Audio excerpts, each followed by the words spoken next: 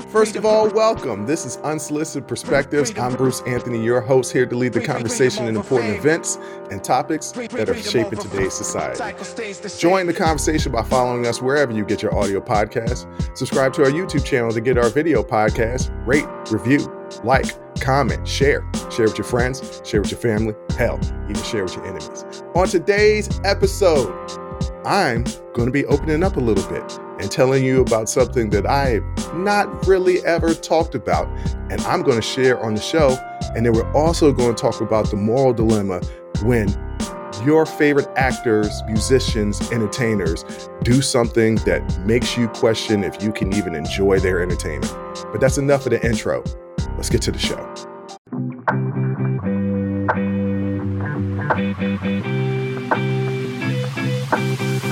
This show, like I said, is going to be very personal to me. And there's a larger theme throughout the show. So follow me. Y'all know how I like to web themes in my individual shows to make a larger point that you probably are not going to see the full picture until I complete it at the end of this episode. But bear with me. I'm going to bare my soul in this first segment to set up the second segment. So follow with me. And I shouldn't get emotional when talking about this, but I'm going to be raw and real. I was interviewing somebody recently. They're an author, and they expressed how writing is cathartic for them and is a form of therapy. Now, I've taken therapy before. I've done therapy before. And the story I'm about to tell you was the actual first real attempt for me to do therapy. I and the therapist didn't really click.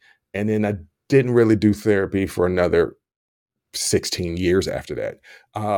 But therapy is really important. Talking about your emotions and your feelings are really important. So let me start at the beginning. It's 1996. It's the summer of 1996. I'm 16 years old. My father has gotten a new job that's going to move the family from Lynchburg, Virginia. That's about 4 hours away from Washington, D.C. And we're going to move to D.C. Now, I'm in the summer of my sophomore year going into my junior year of high school. A lot of these friends that I have, I've had since I was 8 years old. Lynchburg, as segregated and closed off as it is, has been my home for the past 5-6 years, right? So it was really coming of age and as a young person, young kid, teenager in this area. And I'm going to be moving to Washington, D.C. Now, I'm sure you guys can gather that Lynchburg, Virginia and Washington, D.C., the demographics of which are very different. But this is also when I found out that I really enjoy different cultures, different people, different races, different lifestyles, that I really love learning about people and getting to know people. In Lynchburg, I really didn't have an opportunity. And there's a white side and a black side. I think there was one or two kids that I grew up with that weren't white or black. I think one was Asian. And then one was, I think she was adopted. She was Polish. But other than that, really didn't have any other nationalities living in Lynchburg. And once again, this is kind of like my coming of age, right? Like my preteens into my early teens. This is where I lived in Lynchburg, Virginia. Also, during the summer of 1996, my grandfather is slowly but surely deteriorating from prostate cancer. This is the first family member that I'm watching wither away and die, right? This is the first time I'm going to have a family member that I actually know I have a relationship with pass. And once again, I'm 16 years old. And my grandfather is like a hero to me. I mean, he was this big, giant man that was, to me, he was the gentlest giant in the world.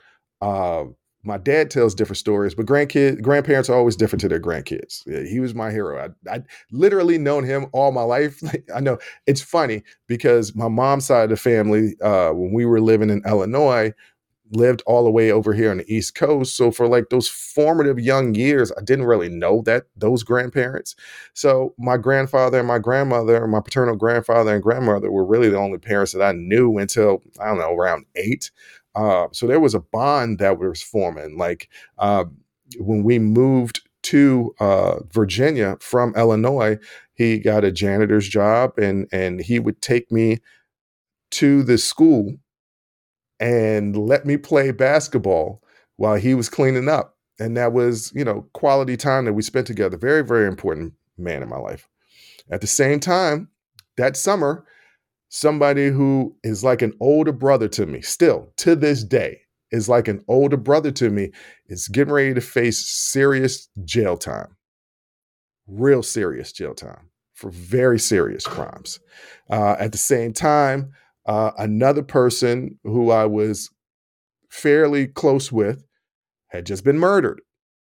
So I've got a lot going on. Um, so that summer, when my dad got the job, I was playing basketball, and I was a decent high school basketball player. Definitely had some D1 potential. My friends now would say, no, you didn't. But no, I absolutely did. I was getting college interest letters and getting interest from colleges as a freshman. So, and D1 colleges. So I had some skill, right? Like I was more than above average. So I'm going to be going to a new high school, which is a different experience for me because I spent my freshman and sophomore year at this one particular high school. I'm in the program. I'm ingrained in the program. I know what my trajectory is. I know what my role is. But I'm going to experience something different. And so I got accepted into a very, very prestigious private school in the DC area, and also at the same time a basketball power. So it was a fantastic opportunity for me, not only for my what I thought at the time was a basketball career, but also academically. Like, you don't get these opportunities. And another thing that my friends say, well, you weren't that good. I was the first player ever in that coach's history. And that coach had coached for probably 30 years prior. The first player in that coach's history that they ever accepted to transfer in. Typically, to be involved in that program, you would have to join in as a freshman and work your way through that program. Here I was coming in as a junior and going to be playing on the basketball team. So here's the problem, though. Because I have to start school early or start school on time, um, my mom, brother, and sister, we hadn't sold the house yet, hadn't decided what we were going to do the house in Lynchburg, but my dad had to start his job in DC.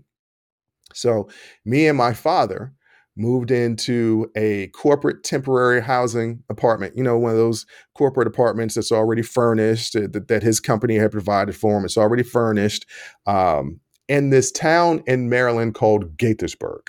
Now, let me explain to everybody who is not familiar with the DMV. And the DMV stands for the District, the State of Maryland, and the State of Virginia. The reason why it's called the DMV is because these states, at the most part, are very, very connected. Northern part of Virginia, and I guess it would be called the southern part of Maryland, are connected to DC. It's also connected, not just because they're literally masses of land that are connected to each other, but they're also connected through a metro system. So the metro goes through multiple counties in Virginia and in Maryland. So we call it the DMV.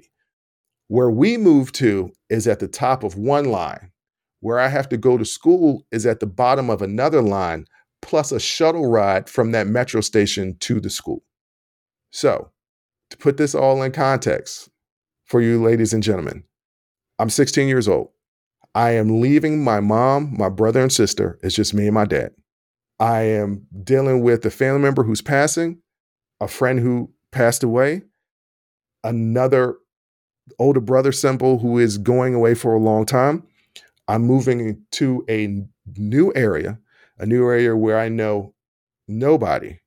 The school I'm going to, I forgot to add this, is a prestigious private school, but it also is an all-boys school, and you have to wear a uniform, suit and tie and blazer.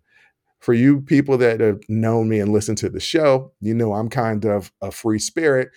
To constrict me, to make me assimilate into a certain type of group or structure is really, really difficult for me. I knew all these things going into it, but it was too good of an opportunity to pass up. So I'm dealing with all this stuff. On top of that, the travel to get to the school is not easy. So, to give you guys an example, I'm riding this train, and for those people that live in New York, they're like, "What big deal is this?" For me, it was a very big deal coming from Lynchburg, Virginia, where we didn't even have a train. Right? I'm traveling an hour 1 hour on the metro train and then taking a shuttle, which is about a 10-minute ride. Now, if I miss the shuttle, I have to walk to the school. And the walk to the school is maybe like 2.5, maybe 3 miles. But I have to walk to the school if I miss the shuttle because the shuttle picks up at a specific time and then that's it. It doesn't run continuous loops. So another thing that I got to add is, like I said, my dad is starting a new job. So when he's starting a new demanding job, so I'm on my own a lot, and it's not anybody's fault. It's not my parents' fault. This is a great opportunity for my father. It's a great opportunity for the family. Um, and my parents were young. My parents were at this time were younger than I am right now, and I'm not the one to share. This is part of my problem. I'm not one to share about things that I'm dealing with. Hell, sometimes at that age, I barely knew how to express the things that I was dealing with. So this was a very, very tough time and a tough adjustment for me. If it had just been the school alone, that would have been a tough adjustment. Had it just been my grandfather dealing with that, that would have been tough for me to deal with. Had it just been my big brother uh, going to prison for a long time, that would have been tough to deal with. If it had been just my acquaintance being murdered, that would have been tough to deal with. But with all of these things going on at the same time, and I'm alone. Uh, I'm alone, completely alone, because I don't have any friends where I live because the school is so far away. It's not like I can hang out with my friends after school. I've got to go home, right? Because you're on a metro system and things like that. It's not like I can hang out with my friends on the weekend because on the weekends we're going back and forth to my grandparents' house because we're dealing with my grandfather passing away. I'm alone. I can't say that I don't have anybody to talk to, but I don't know how or who to talk to. It's tough to talk to my father. He's got a lot of things on his plate. And if he knew, if my parents knew what I was going through, they obviously would have been there for me. But they had no idea because once again, I didn't know how to express it. I didn't even know what I was feeling. I had no idea what anxiety and depression truly, truly was. This is the mid 90s. This wasn't a conversation that is brought up like it is today. It is just, sometimes you feel the blues. Well, this was feeling the blues every single day. And it's tough when you're dealing with that because you don't know how to express it to your loved ones. You don't even really know how to express it within yourself. And so, like I said, it was a tough time, and I was not handling it well. I was sort of rebelling because I knew after the first week of going to that school, something had to give. I knew that I wasn't going to be able to conform to what that school needed me to be a student. And it's not the academics. I'm smart enough to be in that school. I'm smart enough to get good grades. That was never an issue. It was the social element. And as much as I talk about how I'm an introvert extrovert. Even if I don't talk to people, I need to be around people. And I also need to be around the opposite sex. Like I need women in my life. Like that, I did not realize that up until that point. But at 16 years old, I knew I needed women in my life, and there were no women. There were no young girls that I could talk to or things of that nature. There was no places I could go. You could go to the mall, but you're not going to walk up to a group of people and be like, "Hey, do you want to be my friend?" And all of the friends at that private school that I went to, they all lived in different parts of the DMV. And it's not really easy to get to. Yes, there's a metro kind of connecting everything, but the metro is like a metro stop. And then they might not live close to a metro stop, right? So I was completely alone. And after the first week of going to that school, I told my dad, I was like, I don't want to go to this school, Dad. This isn't going to work for me. And he said, that's cool with me. Just talk to your mom and, tell her what you want to do. And we'll get you in local public school. Because I really wanted to just go to a local public school. I just wanted to be around. I can start new again, right? Like I can make friends. That's not really that big of a deal with me. But I just wanted to wear my own clothes, be my own spirit, and be around some women, you know? And my mom was like, no, you're going to stay in that school. It's an academic opportunity of which most people do not get. First of all, it's a private school, so you have to be accepted in academically, right? And so she was just like, no, this is going to open doors for you. You're going to stay in the school. Me and my mom have a very special relationship. There was a time when I was younger where I used to go to my mom and talk to her about everything. As I got a little older, it became tougher to talk to my mom about certain things because you're getting older. You're a teenage boy. You don't want to talk to your mom about certain stuff. And I didn't really talk to my dad about certain stuff. So I just pretty much held things inside. But me and my mom always had a really close relationship. So when she said no, that really, really hurt me. And I didn't speak to her for a long time. I did not speak to her for a very long time because at that time, I couldn't express to my mother and father why it really was that I wanted to leave the school. I said I want to wear my own clothes and girls, but it was more of I felt constricted in my own self-expression, and I needed that outlet in order to just be able to take a breath. I can understand that now looking back at 16-year-old self now that I'm 43 years old. But it was a very, very tough thing for a 16-year-old in the mid 90s to explain to his parents who are extremely educated, but once again, we don't really understand about mental health. Like I couldn't tell them that the anxiety and depression was weighing on me. They that wasn't things that I even knew about at that time, and wasn't things that was well versed in society. So I rebelled, and I rebelled in only way that Bruce could rebel.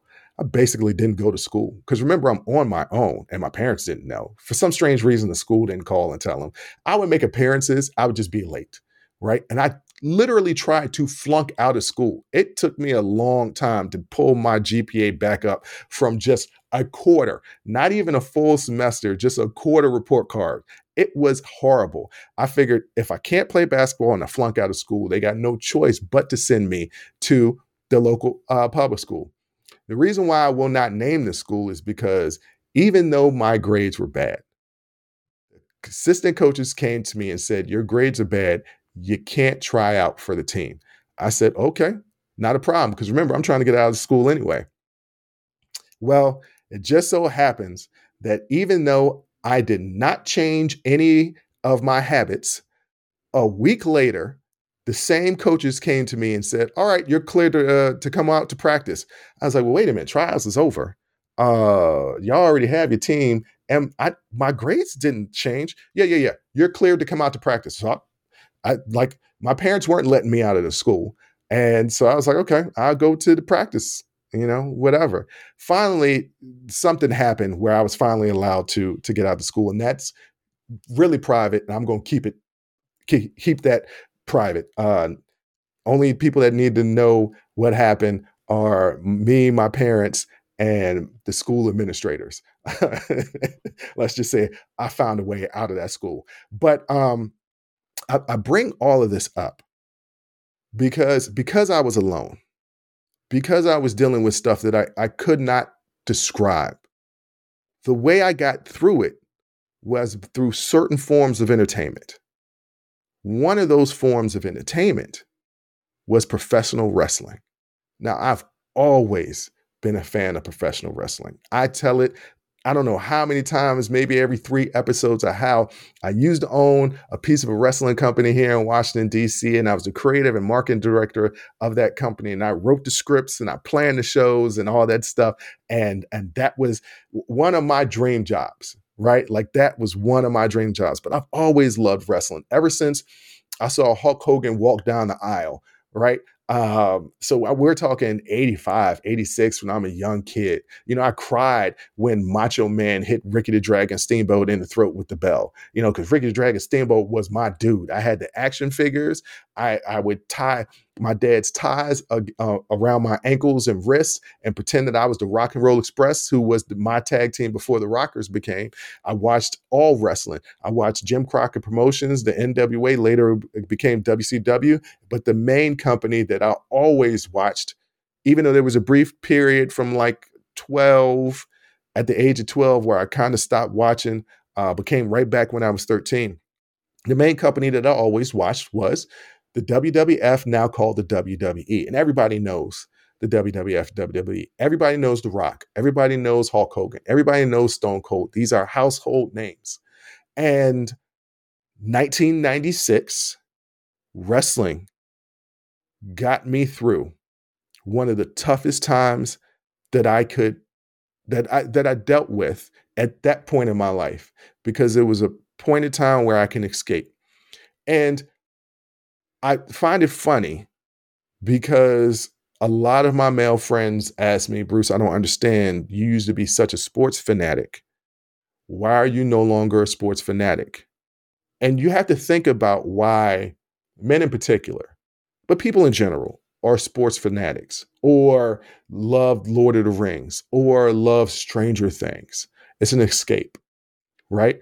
It's a moment in time, whether it's an hour, 2 hours, 3 hours, all day long if it's football or something like that, where you don't have to worry about your problems. You don't have to deal with your problems. You can be in the moment. You can put yourself in that moment of that TV show or that sporting event and escape. And that's what wrestling was for me. For those 2 hours on Monday, for that hour on Saturday, no, for 2 hours on Saturday, for that hour on Sunday, those moments that I did not miss, I could not miss, were an opportunity for me to escape.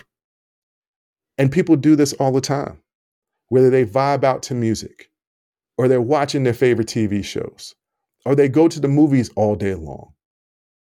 People need sometimes an escape, a healthy escape, because there are unhealthy escapes, right? There are substances that you can use to escape whatever issues that are going on in your life. I'm not talking about that. I'm talking about entertainment. People use entertainment to escape because real life is hard. Real life is challenging.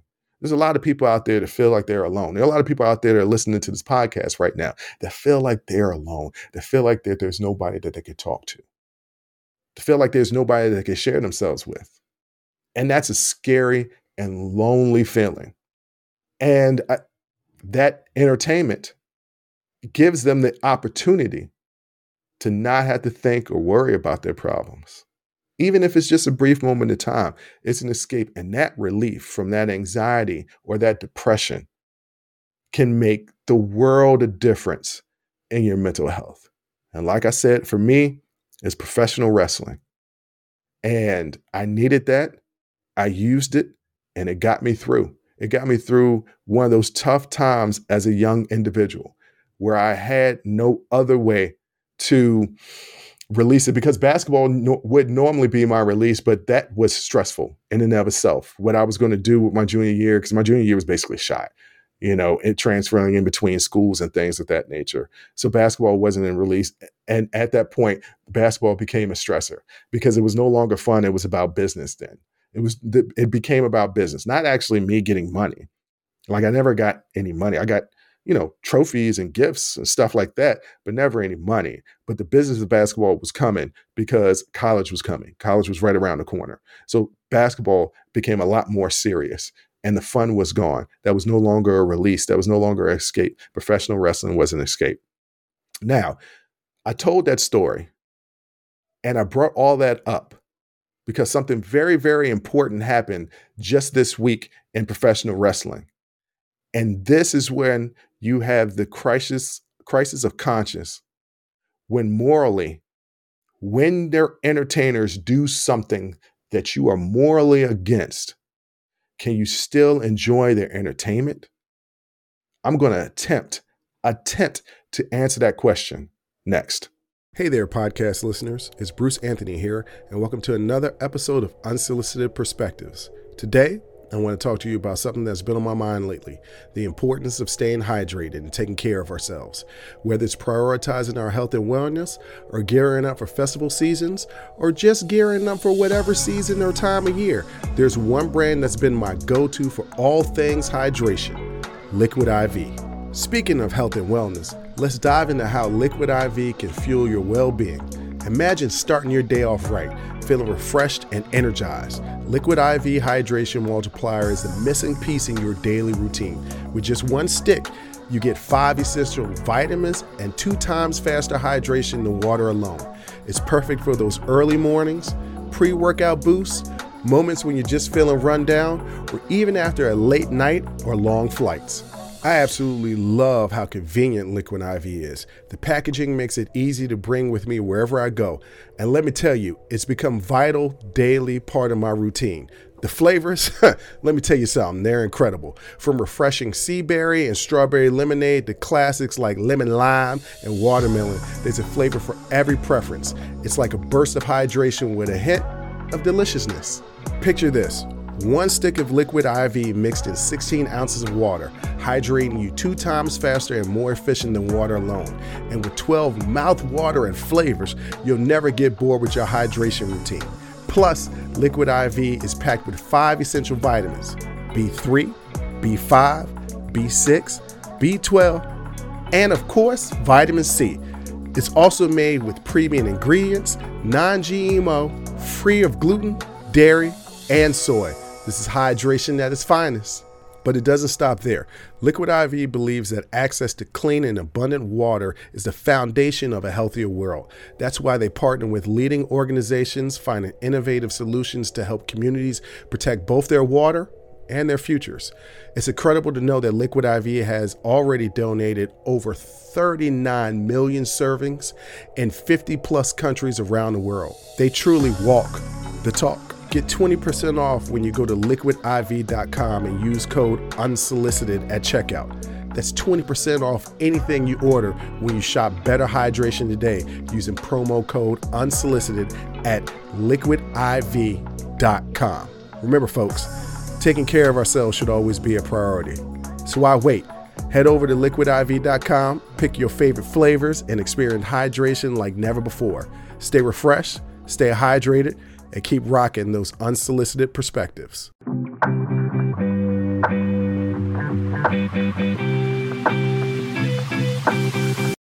Okay. All right. Now we're going to get to what I used to deal with it. Like I said in the first segment, I used professional wrestling. So when my grandfather passes and my older brother figure is sentenced, wrestling becomes even more and more important to me. And I'm watching it as much as I can consume it. And WCW, World Championship Wrestling, that was owned by Turner Broadcasting, was created a hot little storyline called the New World Order, where Hulk Hogan, everybody knows who Hulk Hogan is, turned into a bad guy, and some of the wrestlers from the WWF left WWF and joined WCW, so they created this fake invasion angle, like they were all major stars from the WWF that had joined the WCW. It was a major, major cool time. Bret Hart, who's my favorite wrestler, was wrestling in WWF, and like storylines that were going on, very much using these things in order to deal with life. So WWF to me has always been the major company. So let me give you a little history about the WWF and its former owner, Vincent Kennedy McMahon. So Vince McMahon was born, he was a World War II baby, August 24th, 1945, a Leo. In North Carolina, he was the son of a wrestling promoter and began working as a ringside announcer for his father's business, the Capital Wrestling Corporation, which would later become the Worldwide Wrestling Federation, that would later become the World Wrestling Federation, that would later become World Wrestling Entertainment. He bought the company from his father in 1982 and decided to change the trajectory of wrestling. Wrestling was basically territories. So think of it as a crime syndicate, because it's often described as a crime syndicate, where all of these different promoters had different territories, different locations in which they ran their promotion. Vince McMahon and his father ran a promotion in northeast part of the United States. There was a mid-Atlantic promotion. There was a Georgia promotion. There was a Florida promotion. There were several promotions in Texas. There was a Mid-South promotion that accompanied Oklahoma and Louisiana. There was a Northwest promotion that was based out of Portland. So they had all these different promotions. What he did is when he bought his dad's company, everybody had regional television rights, or if they had television rights, they were regional. He wanted to take his company national. There was unwritten rules that you would not promote your wrestling show in other territories. Well, he broke all the rules. He offered other promoters their company. Some sold. The ones that didn't, he was going in that territory anyway, and he had the biggest star, Hulk Hogan, who he took from the AWA, which was a company based out of Minnesota, but it ran pretty much like I knew it, because it was when I was living in Illinois, like AWA was a big thing. He was a huge star in AWA after Rocky III. Vince McMahon saw the star potential in him, signed him up, brought him to the WWF, put Rockin' Wrestling, when they made an agreement with MTV, that was a new channel at that time, created Rockin' Wrestling and started doing these big events that eventually led to WrestleMania. And everybody knows what WrestleMania is. If you know anything about wrestling, you know about WrestleMania. Along the way, there have been some allegations of sexual misconduct within the company. So realize that not only is it a wrestling promotion, it's a company. So there is a corporate side. They have corporate offices in Stamford, Connecticut. There's a corporate side to the entire company, right? It's not just wrestlers and bookers and writers. There's also legal staff and people that do admin and payroll. It's an entertainment company. So it's not solely the performers. There's also people like you that work in the office, the headquarters of WWE. And there have been some sexual assault allegations through the years, right? A former female wrestler was accused other wrestlers of sexually assaulting her during an overseas trip. Years later, whether this is connected or not, she committed suicide. There has been a ring boy scandal. There's been some sexual assault allegations. In 2022, Vincent McMahon resigned from his post because his company is a publicly traded company, and they found out that he had been paying hush money to certain employees that he had had a sexual relationship with. Vince McMahon, this is a family-run business for the most part, right? Like, he bought it from his father. His kids were running it with him, high-ranking executives. His wife was a high-ranking executive in the company as well. But when he went public, you have a board of directors, and they found out about this, found out he had been paying people hush money, and that the hush money that he was paying was because he sexually assaulted somebody. And so he resigned. He later, 2 years later, forced his way back in because he's still the majority stakeholder in the company, forced his way back in, led to a sale to the company that owned the UFC, and they merged UFC and WWE together to become TKO. Now, UFC still has their own thing, WWE still has their own thing, but they're part of a larger company called TKO, where he was a board of director and it was a high-ranking, he was an executive in the WWE. Well, that hush money that he paid in an NDA became null and void as far as this person was concerned, because he didn't pay all the money. He paid $1 million of the $3 million that he was supposed to pay. So a former WWE employee, Janelle Grant, filed a federal lawsuit accusing Vince McMahon and other WWE executive of serious sexual misconduct. This all came out this week. and before a major event, the Royal Rumble, which is the start to the road to WrestleMania. So if you guys out here are paying attention to the actual specifics of wrestling, is not very, very important to what I'm saying. But I want to give you guys context. Everybody pretty much knows what WrestleMania is. Even if you don't follow wrestling, there's certain things about wrestling that you know. You know Hulk Hogan, you know The Rock, you know Stone Cold Steve Austin, you know WrestleMania. That is synonymous as a Super Bowl. Even if you don't watch football, you know what the Super Bowl is. Even if you don't watch college basketball, you know what the Final Four is. Even if you don't watch baseball, you know what the World Series is. So that's what WrestleMania is. So it's a known thing, and we're on the Royal Rumble is the start to the road to WrestleMania. So think the start of the NCAA tournament. When everybody fills out their bracket, this is the start of it. Yes, the Final Four is the major conclusion of those brackets being filled out, right? That's the end goal. That's the big event. But this is all part of some larger event, and the road to WrestleMania begins at the Royal Rumble, which determines kind of what the main event of WrestleMania is going to be. So WrestleMania happened this past Saturday, January the 27th, I believe, Saturday night. And it's a big deal. It's the start to the road to WrestleMania. These allegations that I'm about to describe to you came out on Thursday. Remind you, he's still an executive for a high-ranking executive, basically the man that's still in control of the WWE, even though he has a board to answer to, right? So this lawsuit comes out. The lawsuit accuses McMahon of sexual assault, trafficking, and physical abuse. It alleges that McMahon promised a job and later promotions at the WWE in exchange for sex. This is with Janelle Grant. This is what she's claiming in her lawsuit.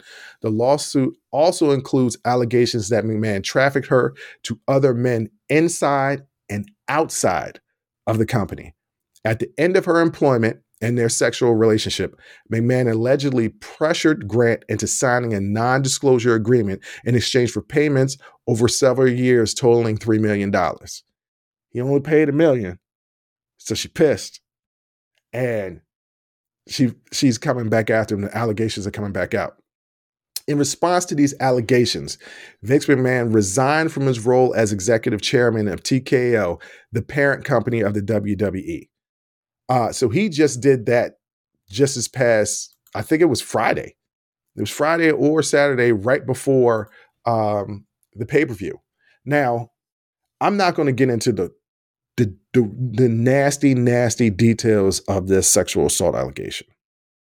But it's some heinous stuff that Janelle Grant is accusing Vince McMahon of. And I'm going to be real honest. I believe her. I do. I'm a fan of the WWE. I'm a fan of, I'm a historian of the WWE to a certain extent. I've been watching it for almost 40 years now, right? I know storylines. I know when things happen. And I know sometimes the product and how he treats his performers. So it's not hard for me to imagine that some of the things that he's had his performers do, that he would have employees in the office also do. He's degraded a lot of his performers. It's not surprising to me that he would degrade people in his personal life. And I'm not making the connection. I'm just saying that he and Donald Trump are really, really good friends. I'm not making that connection. I'm just stating things that are facts. He and Donald Trump are really, really good friends. But some of the things that's alleged in the suit are absolutely horrific. The way he treated this woman is absolutely horrific. The response on the internet from wrestling fans, some, not all, some, has been absolutely horrific. There's a bigger question to be examined of how we treat sexual assault victims in this country, in this world. Sexual assault is a real, real thing. I can almost guarantee that there's people out there that are listening and watching this who don't personally want to be sexually assaulted. And unfortunately, I know some of you have. And the only greater crime to me is violating somebody's person, is doing something to kids. they're not neck and neck because you should never harm a kid. And then violating a kid is the ultimate worst crime that I'm sorry, I can never forgive you for. But violating a person is heinous because nobody would want that done to them. So why would you do that to somebody else? The response and the excuses that we make for the people that actually violate. She shouldn't have been walking down that alley with that dress on. She should have known that she couldn't control herself. Are you kidding me? And there are men and women that say these things. I've heard them. I've heard sexual assault victims actually say these things. I don't understand why there's such a lack of empathy for people who have been violated, who's had their person violated. Where's the empathy? And I know where a lot of it comes from some of these wrestling fans who are actually saying, Will's innocent until proven guilty. They're absolutely right. Vince McMahon is innocent until proven guilty under the courts of law here in the United States, legally. But we know what the answer is morally, right? There are people that defend Bill Cosby. Some of those women took the drugs voluntarily. So that excuses his actions? That excuses him violating them? What about those women who didn't? Just because somebody did take them voluntarily, that excuses actions for those women that didn't take them voluntarily? I mean, these are questions you got to ask. Why? This is a question I'm asking out to all the community here to listen to the show. Why are people so quick to make excuses for those people that are in power? This idea that because people are in power are morally or better, just generally better than those people and should be looked at as something more than. There are people who legitimately talk about former President Donald Trump as this great man because he ran successful business. Well, yes and no, right? Like he is successful. He's also bankrupted a lot of times, which in business, right, you fail. You win some, you lose some. I'm a prime example of that. I've failed in business, not once, but a few times, right? That doesn't determine, if you're a failure or successful as a person. But just because you have a lot of money doesn't mean you're this benevolent person. And it just amazes me when there's labor disputes, how people routinely, unless you're involved in it, side with the people that control the purse strings. That there's some of that in this as far as people defending him. Because some people are saying it's innocent until proven guilty. Let's wait for all the facts of the case. Other people are saying, well, it's a money grab. She's just out here doing it. How can you force somebody to do certain things that they don't want to do? Easily. We're all forced to do things that we don't want to do sometimes. We're all put in positions where we're the beta. I know there are so many men out there that feel like they're alpha. Go to jail. Go to jail one time. That determines if you're alpha or beta. There's a lot of alpha males out there right now that will become extreme betas in jail. Situations determine if you're an alpha or beta. Nobody is majorly one or the other. And sometimes we're in situations where we have no choice, that there are no options, that it is a tough out. And I believe Janelle Grant. I believe it was a tough out. Did it start out as, a mutual thing where, they have sex and she gets advancement? Maybe. That doesn't mean that she agreed to be in traffic to other people. And some of the details are, Vince McMahon and another person who's also John Laurinaitis, who was a high-ranking executive for World Wrestling Entertainment, had her in her office and sexually assaulted her while people were outside, working. Now, I'm not blaming the people outside working. They may not have known what was going on in that office.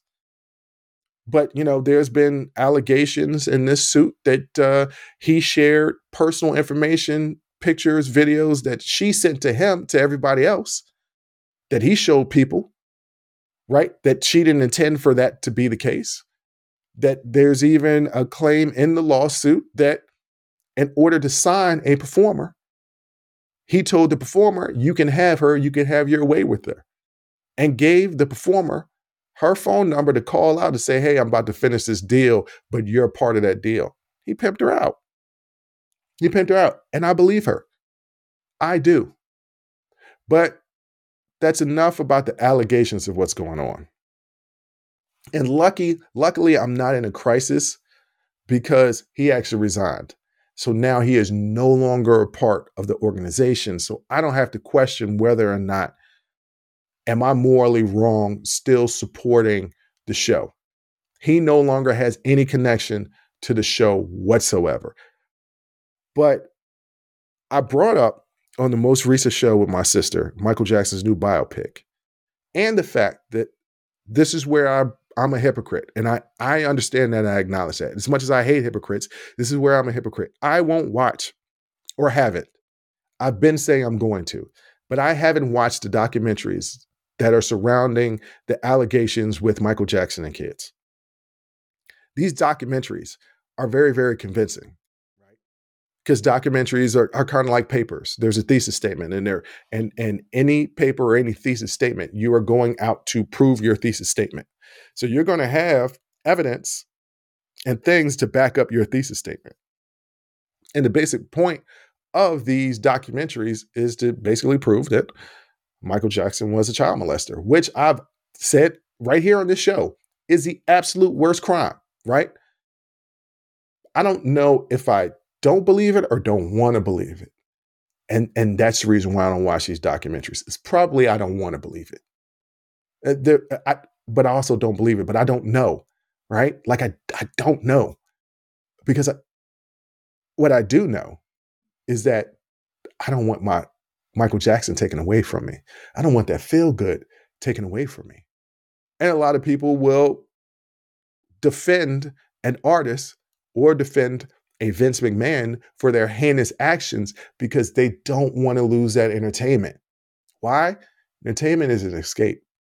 You're already dealing with your real life, whatever stressors or issues that are causing you anxiety, depression. This is your release. That musician that might have been accused of sexual assault or might have even gone to jail for sexual assault has written and performed some really good songs that mean something to you emotionally. It's connected to a time and a place. You don't want to give that up because then you have to give up that connection. Then maybe you got to deal with whatever it was that you were trying to escape from. This is tough. I understand that crises of can you separate the artist from the art? And I don't know what the answer is. Why is it that I only listen to 2 R. Kelly songs? There's 2 R. Kelly songs I can't give up. Why? Because there's an emotional connection to those songs, but I won't listen to his catalog. And then I have friends of mine that are just like, look, what he did was heinous, but he made good music, so I'm gonna keep listening to his music. Like how can you support somebody that did that? Right? If Vince McMahon was still part of this wrestling company, I would have to stop watching it. I would have to. If he comes back, I have to stop watching. And I really, really enjoy it. I don't really use it as an escape anymore. I just think that it's really, really good storytelling. I mean, it's a male soap opera where they fight each other at the end. I mean, it's really, really, really cool. I have other outlets now to deal with anxiety or stress. Working out is a huge outlet of stress. I don't want anybody out there worried about me. Saying, is Bruce going through something that he don't want to give up wrestling? But I don't want to give up wrestling. I will, though, if he comes back. Now that I know the full scale of these allegations, because beforehand, we kind of knew that there was something there, but we didn't know the details. And isn't that always the problem? Right? We knew R. Kelly's situation for decades. But it's when those documentaries came out and the details came out. When there's video attached to these atrocities, to these crimes, that's when it hits home. Because if it's just out there in words and it's not very descriptive, it's not very detailed, we can escape it, right? We can push it aside and not deal with it. And I don't know. I don't know what the answer is. I know that I can't judge people. I can't judge people for not wanting to give up the thing that they use to escape because it's connected to something really horrible. because maybe what they're dealing with is so horrible and they have no other escape, that that's the only way that they can deal. I can't judge them because I do the same thing with Michael Jackson. I do the same thing with the couple of songs of R. Kelly. I'm still going to watch old pay-per-views that Vince McMahon are associated with when I know for a fact that these allegations were going on, not these specific, because these specific allegations said they were started sometime during the pandemic. But there's been smoke around him since the 80s. Since the 80s. And, a lot of things when you have money, you could pay NDAs and things just kind of get swept under the rug and gets pushed away. But these things that are happening to people, the harmful things that are happening to people are real. And the harmful things that the entertainers are doing, the things that we love and enjoy are doing. It's tough to enjoy that entertainment when you know that it's connected to somebody or something or some group or some company that's just done horrible things.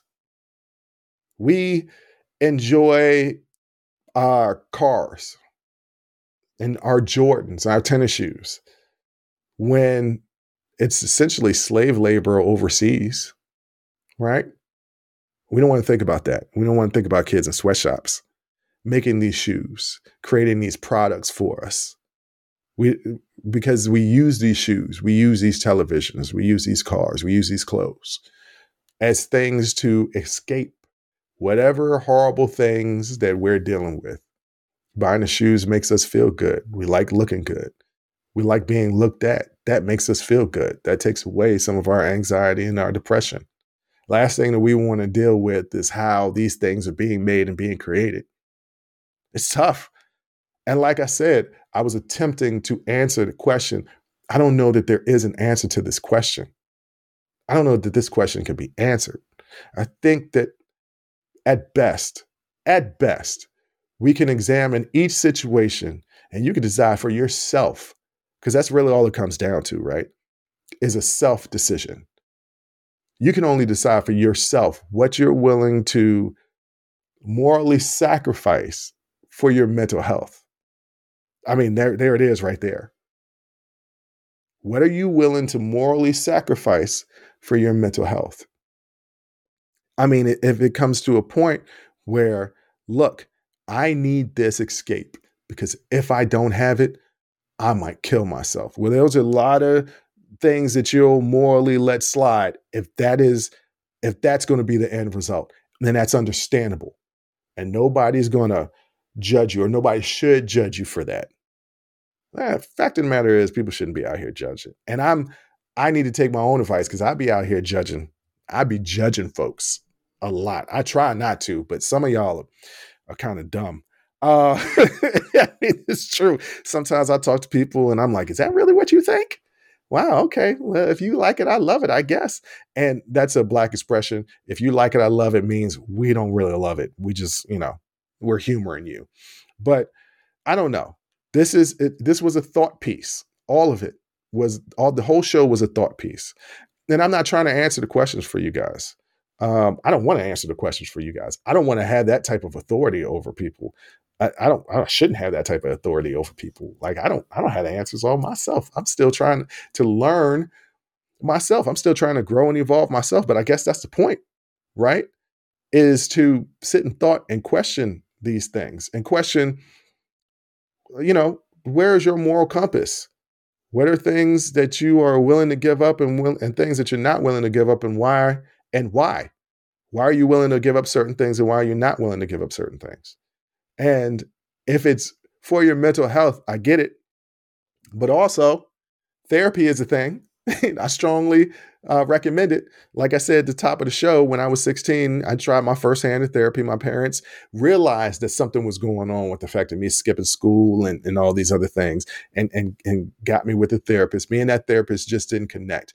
And at the time, it was, I'm just being difficult. But now that I've gotten older, and mental health professionals will tell you, sometimes, therapists and clients don't mesh. I mean, it's a personality thing sometimes, right? Like you can hire a personal trainer, you can get with a doctor, you can get with a dentist, and sometimes the match just isn't right. That's the same with mental health professionals. So Just because you try something, try therapy, and it doesn't work with one individual doesn't mean that it won't work with another individual. So mental health is important. And it's cool to have things that we use to escape. I don't think there's anything inherently wrong with that. Just maybe examine, all of us should examine what it is that we're trying to escape from. If it's just a mental escape, sometimes we need that. If there's something bigger, you need to address that issue. And then the video games and sporting events and TV shows and the music is not going to solve the problem. It's a temporary fix. You need real help. That's the overall theme to this show is mental health awareness. If you guys haven't picked up on that, mental health awareness. It's a real thing. And there's so many macho guys out there. They're like, I don't need to talk to anybody, but you're using things as a crutch. You're using sports, using alcohol, using weed as a crutch because you don't want to address your problems. That was a side tangent, but the main tangent is when it comes to entertainment, entertainers, and them having morally corrupt actions. Whatever you decide in your mind is morally corrupt. There's a question that you must ask yourself. Can I give this up? Can I not give this up? And what are the reasons why? I can assure you, if Vince McMahon comes back to this company, he resigned, if he forces his way back to this company, I will no longer be watching wrestling because I think those actions that he did were heinous and unforgivable. And I try to forgive everybody. I try to live Christ-like, but I ain't Christ. So I try to, but I ain't him. But on that note, ladies and gentlemen, I know this was a very serious show. It was a thought piece. Sometimes people dig it, sometimes people don't. There were not a whole lot of laughs and jokes. Don't worry, the sibling happy hour will be in just a couple of days and there'll be laughs and jokes then. But as always, I want to thank you, my audience, for giving me this space to open up and share and let you into my life a little bit. Definitely let you into my head. Thank you for listening. Thank you for watching. And until next time, as always, I'll holla. Whew, that was a hell of a show. Thank you for rocking with us here on Unsolicited Perspectives with Bruce Anthony. Now, before you go, don't forget to follow, subscribe, like, comment, and share our podcast wherever you're listening or watching it to it. Pass it along to your friends. If you enjoy it, that means the people that you rock will enjoy it also. So share the wealth, share the knowledge, share the noise. And for all those people that say, well, I don't have a YouTube. If you have a Gmail account, you have a YouTube. Subscribe to our YouTube channel where you can actually watch our video podcast. But the real party is on our Patreon page, After Hours Uncensored and Talking Straight-ish. After Hours Uncensored is another show with my sister. And once again, the key word there is uncensored. Those are exclusively on our Patreon page. Jump onto our website at unsolicitedperspective.com for all things us. That's where you can get all of our audio, video, our blogs, and even buy our merch. And if you're really feeling genuine and want to help us out, you can donate on our donations page. Donations go strictly to improving our software and hardware so we can keep giving you guys good content that you can clearly listen to and that you can clearly see. So any donation would be appreciative. Most importantly, I want to say thank you for listening and watching and supporting us. And I'll catch you next time. Audi 5000. Peace.